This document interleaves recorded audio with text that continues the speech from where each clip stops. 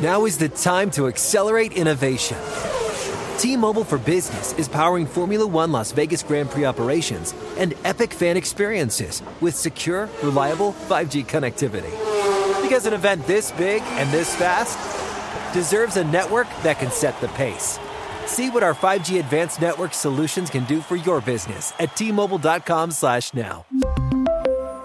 View 5G device coverage and access details at T-Mobile.com.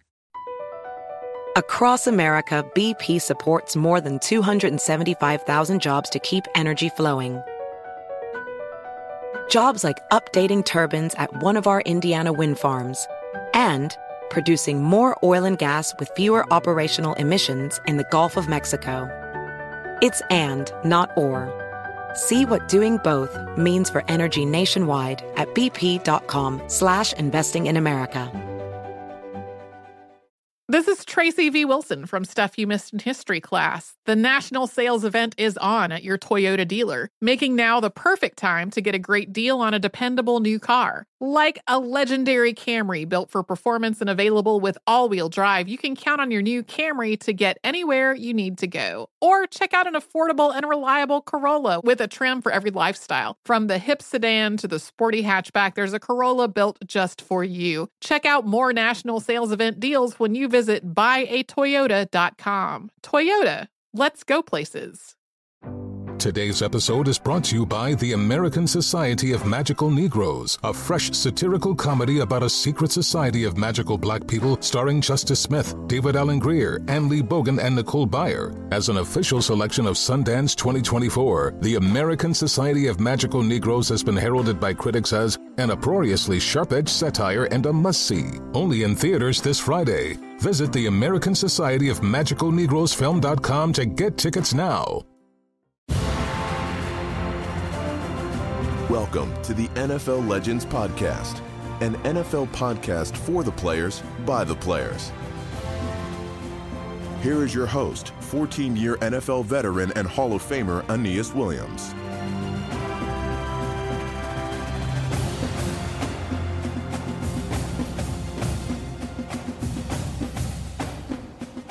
Hello, welcome to the NFL Legends Podcast. I'm Aeneas Williams. Today we're talking about competitors. What kind of competitor you have to be to play in the NFL, and how to use that drive to find your purpose when your playing career is over. I have the distinguished pleasure today to have this guy, Roland Williams, one of the guys that I wish I played with. Played 8 years, the Rams and Raiders. And my second guest, Akbar Baja Biamila. So glad to have you with us. Raiders and Chargers, 4 years. Let's jump right into it. All of this is organic, is genuine. There are legends that'll be listening to this, and I believe at some point, hopefully, college kids and all kind of other young people will be able to listen to experiences. I'll start off by saying my dad says to me all the time, he says, son, we who are older, it's not that we're much smarter than younger people. We've just seen things more often.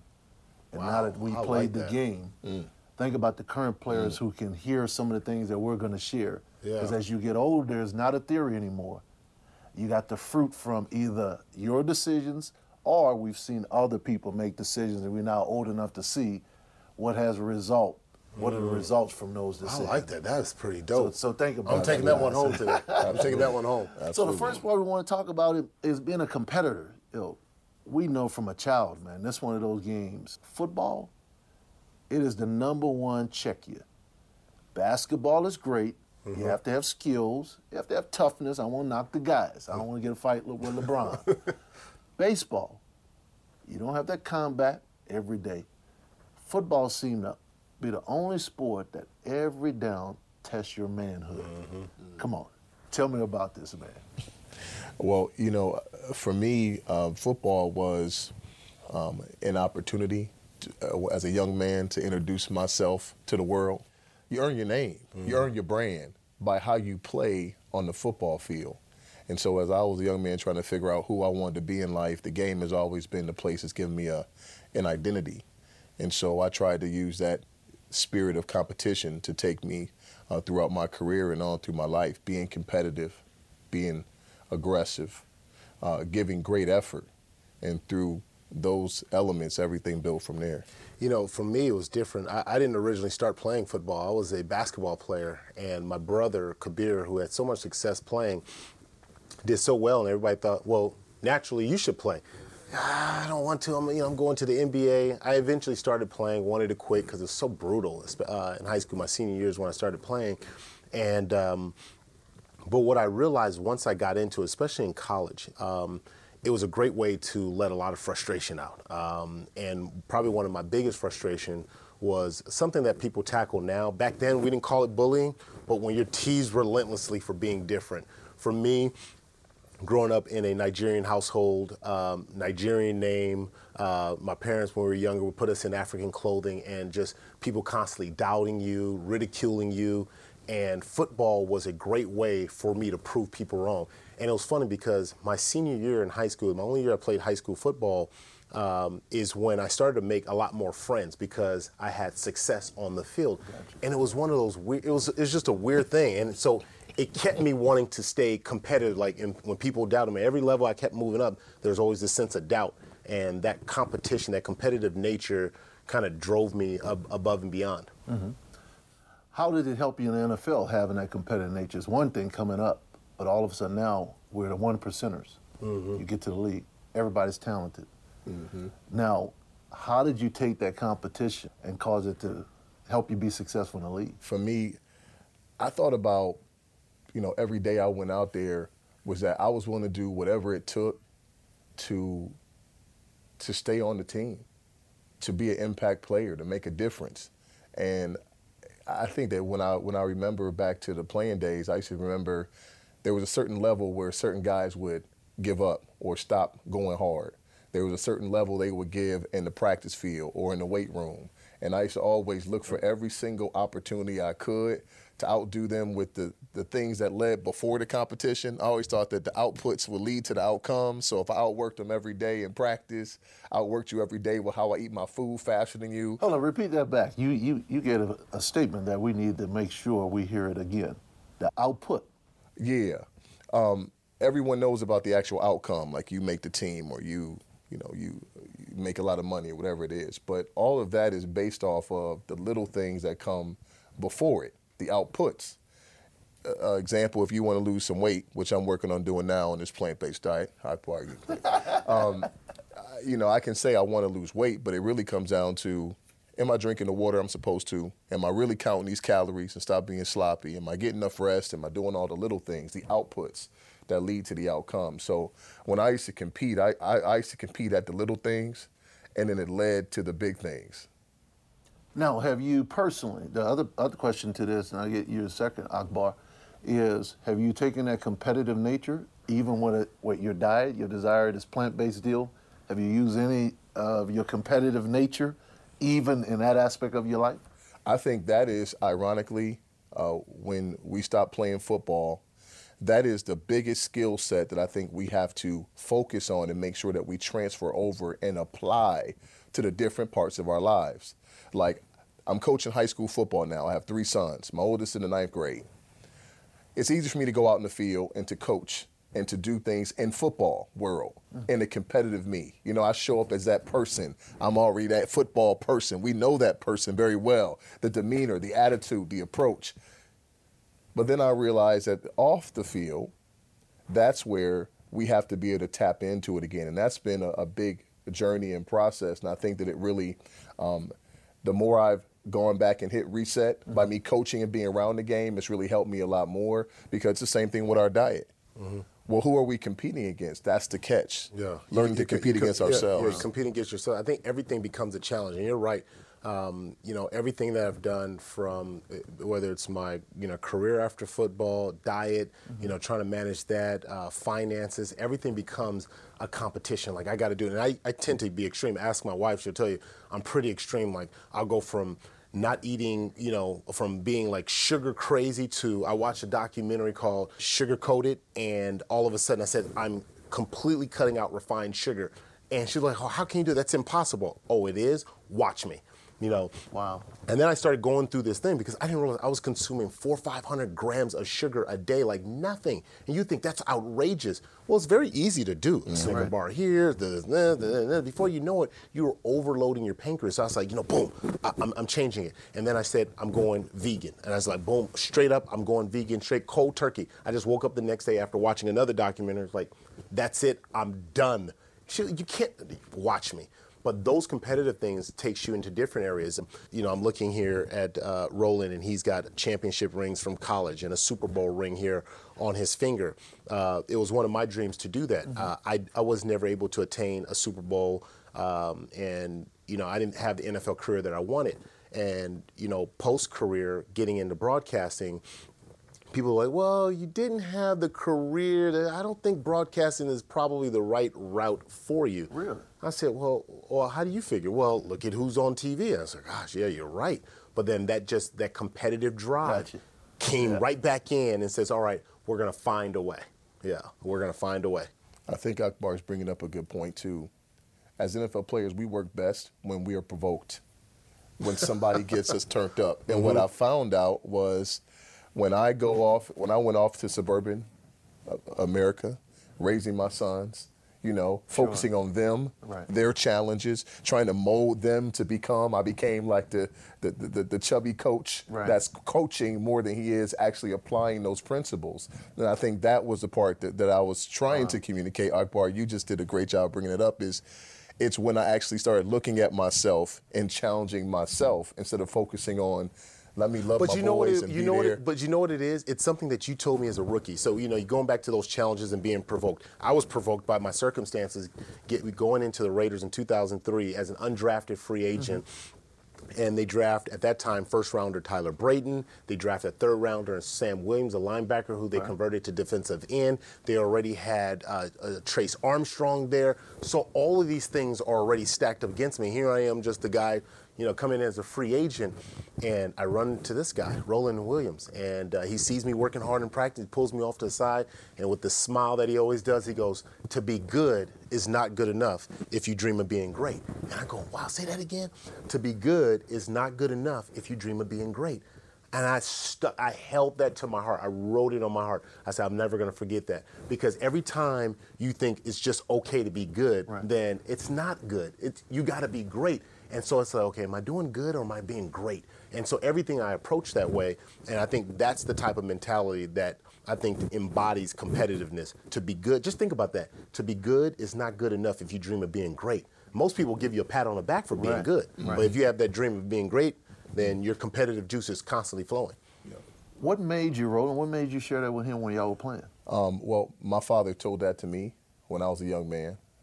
It sort of helped me go to that next level throughout my career. I wasn't that good a football player, but I tried to make it into an identity. But it's so funny that you say that now. Look at how the tides have turned.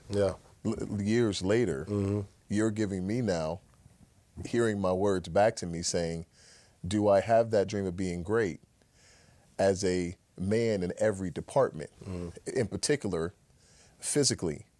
We stopped playing in the league. But I've seen some of those 50, 60-year-old men that I'm like, good gracious almighty, they look amazing. You know what I'm talking about? And I'm like, I'm starting to feel like, no, I would like that. I would like to be like that. And but so you know, Haben, that the natural transition is that there's a sense of entitlement that we get as athletes. Like, I've been working out already. That's exactly right. That's 20, 30 years. I've been doing this for a long time. And it's like, I'm good. I deserve a break, right? That sense of entitlement. I deserve a break. And that's one of the reasons. I'm good. I literally say I'm good. Yeah. But that's one of the reasons we do the podcast, because when you get in that automatic mode, you think about, we've done a number of these. A consistent thing that I hear is Amani Toomer mentioned, just what you just said, Akbar. You said, man, I've been working out so long, I just wanted a break. Yeah. Right? And so all of a sudden, that break can end up a 10-year break. Long time, right?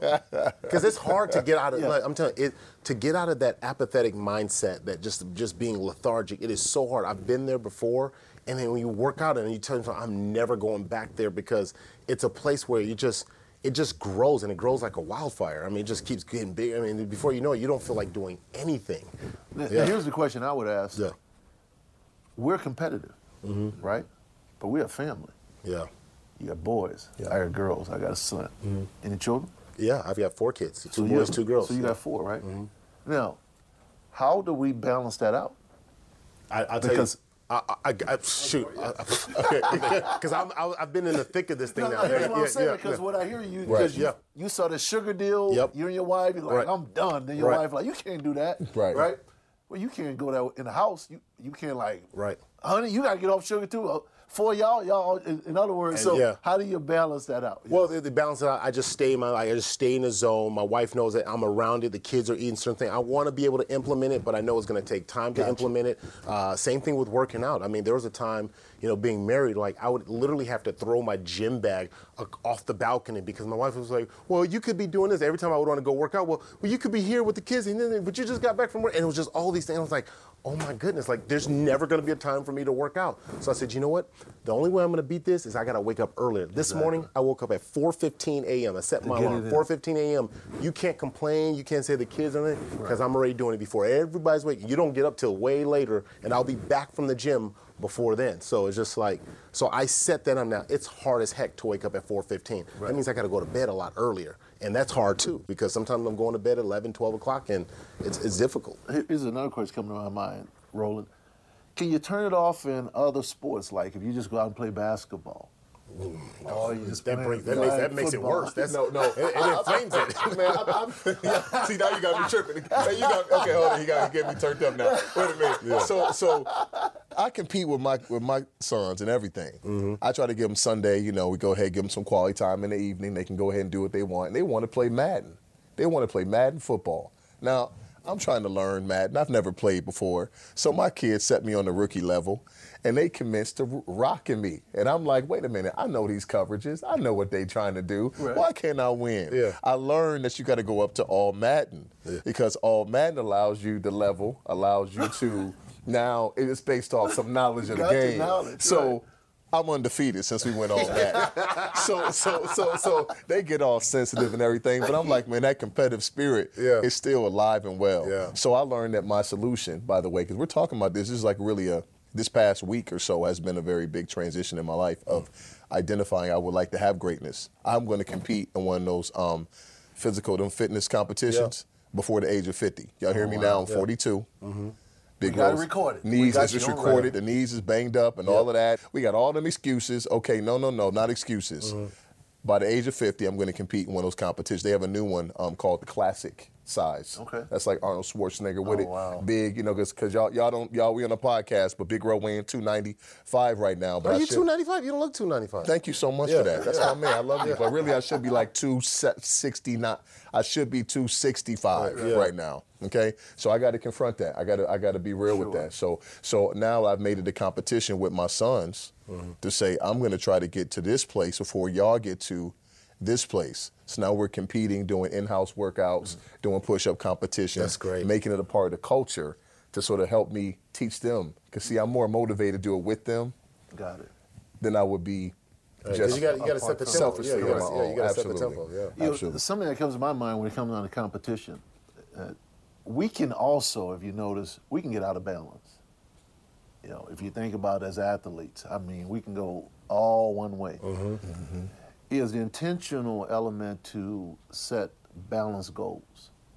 Because goals are eventually what we write down, what we want to accomplish. It really will drive you if you're serious about writing them down. So one of the things I found that's helped me balance this thing out is having balanced goals. In other words, not just goals, even when I was playing, not just goals on the field, but goals, as a husband, goals as a father.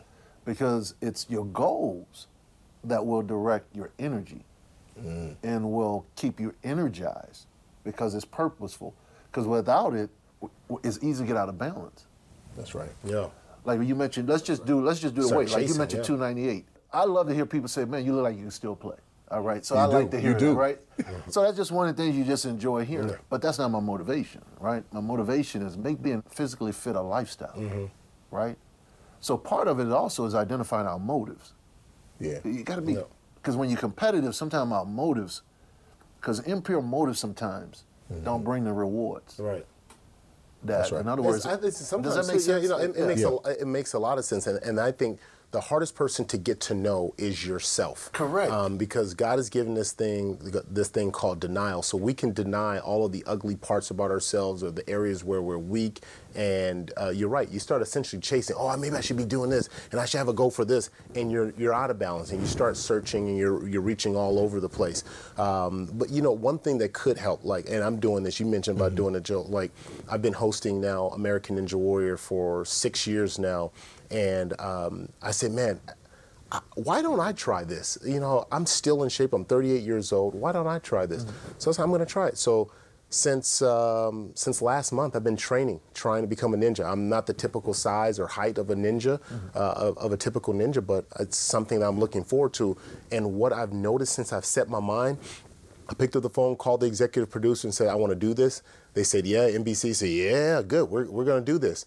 And I'm like, oh, shoot, now I have to do this. And now I'm training every day, and it's putting me, man, I haven't worked towards something in a very long time. When we did all this stuff, we were doing it for that end result. Like we knew, hey, I got to get ready for the season or whatever it was. But that's a great way to kind of trigger that. If you've lost that feeling, to be able to identify your purpose, maybe targeting something small so you can get refocused and recalibrated again. I was going to say that one of the pitfalls, I think what's had me stuck for a while, was I was comparing myself when I left the football field to individuals from my community, from my family, from the past. Meaning, if I compare myself to my father, who is a diabetic with one leg, who's, sort of hood, rough around the edges, if I compare myself to my uncles and them, people drunk, going through different situations, locked up, if I compare myself to them, I will always have the feeling that I'm doing great.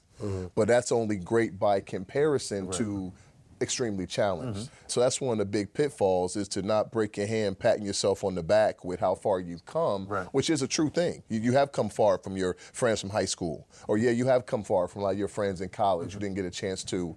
However, now it's important that, like you said, we have to go back to establishing new goals that push ourselves higher to another level. And I think the second part of that is identifying your purpose. What is your purpose? A lot of us walk around without knowing our purpose.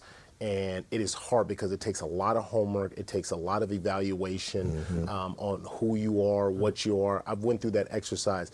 I had to ask myself, okay, what are the things who do I represent, or what do I represent? And I had to write that down. Then I asked the people who are close to me, who am I? Like don't think about hurting my feelings or whatever. And I started to get that feedback, and then I start lining it up. And I started writing, like, wow, no, that's inconsistent with what I wrote. And that's these 5 people. I just did the 5 people who were really, really close to me, and they could tell me the way it is. And that kind of start to help me with the conversation, having the self-conversation. There's a lot of other building work that goes towards that. But once you are able to identify your purpose, it's hard to get off track once you've identified your purpose. And we know that because we played the game. When we had a purpose, it was hard. Somebody said, let's do this. Like, no, I got a game tomorrow. No, I can't. It directs your entire lifestyle. Yeah, at home, everything. And that's what changed my life when I gave my life to Christ my junior year in college. I didn't start playing in my junior year. I walked on a week before the season started. I was just following my brother prior to that. I have a degree in accounting, don't even like numbers. My brother's a CPA today. He's a numbers guy. And because we were going to school year round, he graduated with his accounting degree in three and a half, and I was on pace to graduate in 3 years.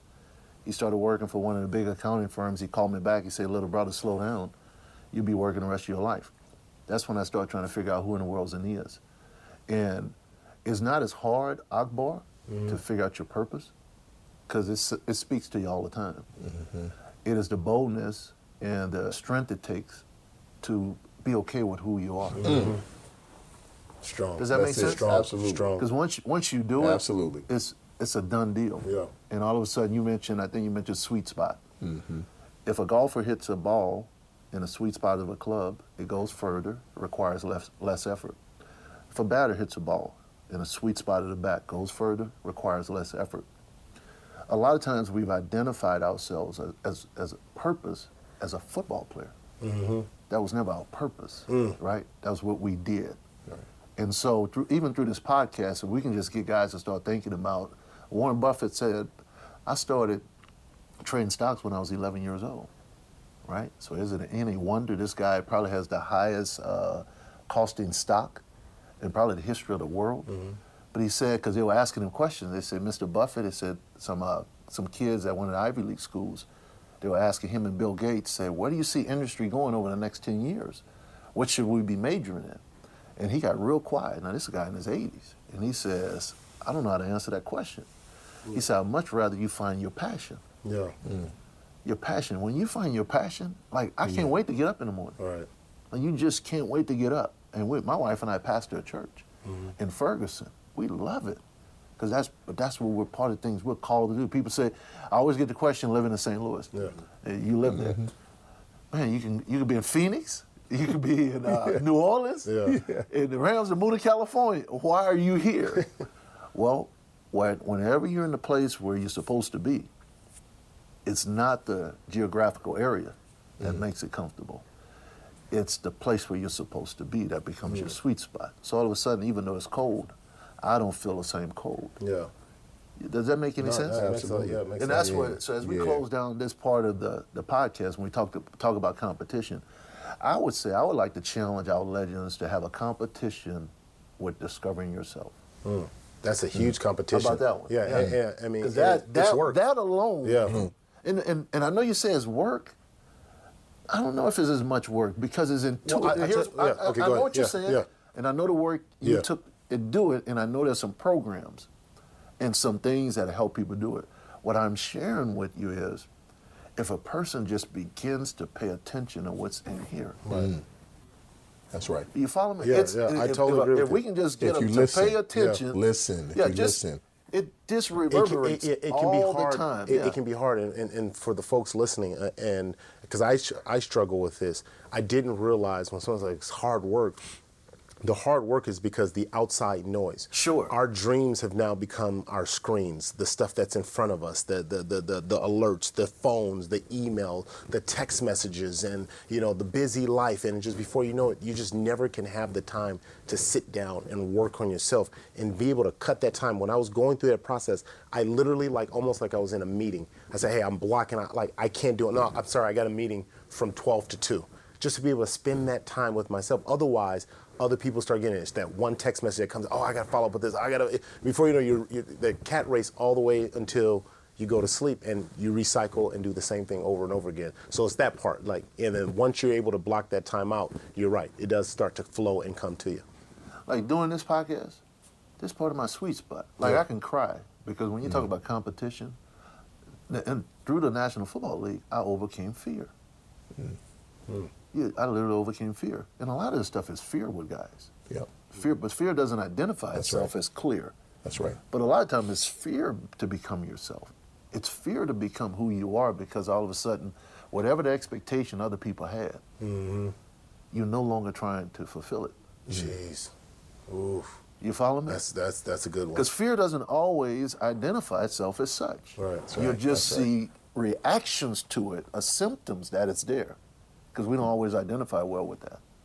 But once I overcame fear, it became a game changer. Because you dare to become yourself. And here's the final thing I say. 2 things come to my mind. Confirmation bias. Confirmation bias means once I get locked into something, I will find confirmations to do it. It's just a natural thing. But here's the thing I want to close with. And this is the key for all of us. There's a proverb, and that proverb says, he who walks with the wise shall be wise. A companion of fools will come to destruction. What we have to do is change the people we're around to now where we're going. That's the key. Yeah. Because think about what it says. It said he who walks with the wise. In other words, it didn't even say you're going to have to do something. Like long before I ever thought I could become a cornerback in the league, I didn't believe it, even in college. I was around the guys. I was just in that environment. Archie dropped Peyton off at Tulane when he was a senior in high school to be out with the college guys and the pro guys that were from New Orleans. Why? He who walks with the wise. So do our best to get around people that are in those areas that make us uncomfortable, that are conscious about their weight, that are conscious about us raising our children, and begin to form those circles. Because it said if you just get around them, it didn't even say you got to do anything intentional. Because neurology, they figured out the people you're around your brain waves locked together with them. It's a fascinating deal. Mm-hmm. Amen. Man, it's been great, man. Yeah. Thank you for having us. This is great. Yeah. Hey, man. I get to sit in front of a legend. Yeah. What? Man. No, we're mirrors. We're all legends. Yeah. Because to play this game, man, that's why I came up with the legends at the league office. Yeah. I remember the Hall of Fame before I got in when they said, well, you call all the former players legends, what are we? They didn't understand. Man, to get to the 1%, even if you play 1 year, even if you got in a training camp, and we want to remind legends, that's who you are. You're capable of doing great things, whether you play 4, 8, 14. It didn't matter. At this level, to be there however long we worked, don't tell me we can't do it, because sports was the first reality television. Amen. It was the first. Yeah. Don't tell me we can't do it. So, man, it's an honor. Thank you, Roland, for taking the time. I know you're traveling. Thank you. Thank you, man. Appreciate it. Thank you. Man. Yeah. Man, this was therapeutic. Thank you. Yeah. For all of us. I'm That's about why to, we I'm doing listen it, to man. it. I'm about to listen to these podcasts. Yeah. Man, Rolling. like, Yeah, man. Absolutely. Wow. The best is yet to come. This has been the NFL Legends Podcast. To provide feedback or request a topic for discussion, email us at nfllegends@nfl.com.